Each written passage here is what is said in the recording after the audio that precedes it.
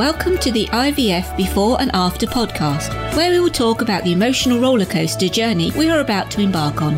Tune in to a series of podcasts on stories and tips to help you feel you are not alone on your fertility or parenting journey. We will openly discuss success and failure. We will attempt to pick you up when you are down and celebrate when your head's in the clouds. Kay Dempsey is your host, who can't wait to get started finding your way through IVF and parenting journey. Hello, and thank you for tuning back in to the IVF Before and After podcast. This is a follow-up from the previous podcast that I was doing on the extract from Becoming Michelle Obama. I'm sure everyone knows by now that Michelle Obama's new book includes a story of her own fertility journey. If not, please go back to the previous podcast, which I was reading out the extract from Becoming Michelle Obama. Suddenly it seems that everyone has jumped on let's talk about fertility or infertility, the bandwagon. I'm wondering what people feel about this. Do we feel deeply uncomfortable and upsetting to talk about our issues? Do we want to be known as the one who can't have children? I don't think everyone is forcing us to open up and saying we need to talk about this. Do we need to? Do you need to talk? What will it accomplish? Individuals, we want their privacy and we want their dignity?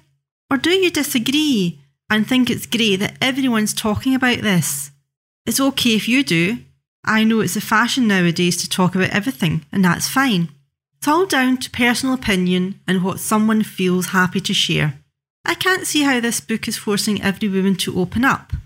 Over the years, people have wished that infertility was more talked about in the media and that people could be more open with their struggles to conceive. I thought we would love infertility to be in the media more, to air our fertility problems as no one understood. Is it not good that these taboo issues, miscarriage, IVF, etc., are brought up into the mainstream knowledge and awareness? I often wish that if these people feel confident and compelled to go public with their struggles, knowing that their voices are more powerful and far-reaching, I wish that they would explain more what it involves than just saying, I had IVF. No problem to manage or to go through it. For a typical person, the toil of the appointments, the surgery visits, the procedures, the medications, the drugs, etc. is tremendous. People should use their voice to communicate that the treatment should be funded or better funded because the cost is truly exuberant. Since the beginning of our infertility, my husband and I were very open about our issue. I don't regret it, and I try not to accept that other people will understand it. You have to go through it to know how hard it is, and like someone mentioned, how complicated it can be. It's not just doing IVF, it's the whole hell and how to pull yourself through it.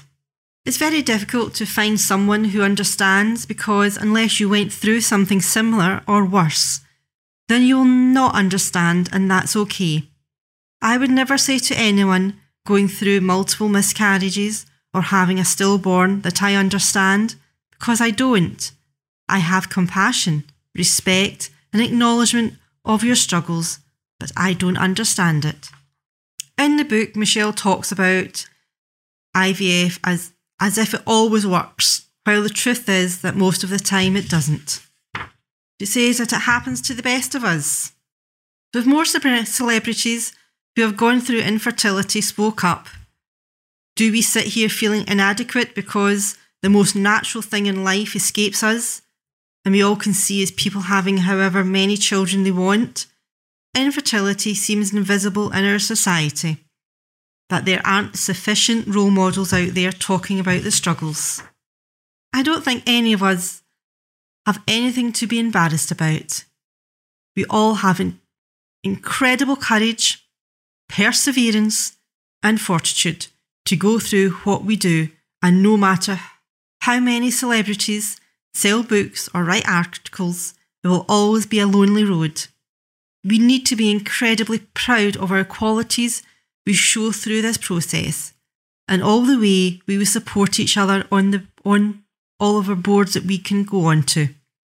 However, much this is in the spotlight, nobody who hasn't walked this road will ever truly get it.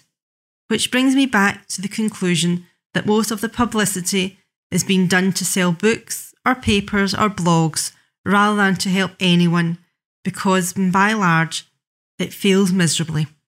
I could go on and rant and rave, but I will end it here in a comment that is going to be a long, long time before we get a male celebrity speaking about his and other male infertility. I'd love to hear your comments about the book and the struggles that we all have regarding our infertility. On this lonely road, we're all here.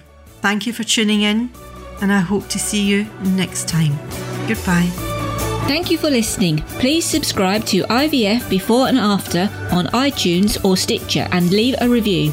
Head over to the Facebook community page IVF Before and After or to the website www.ivfbeforeandafter.com for fantastic free stuff.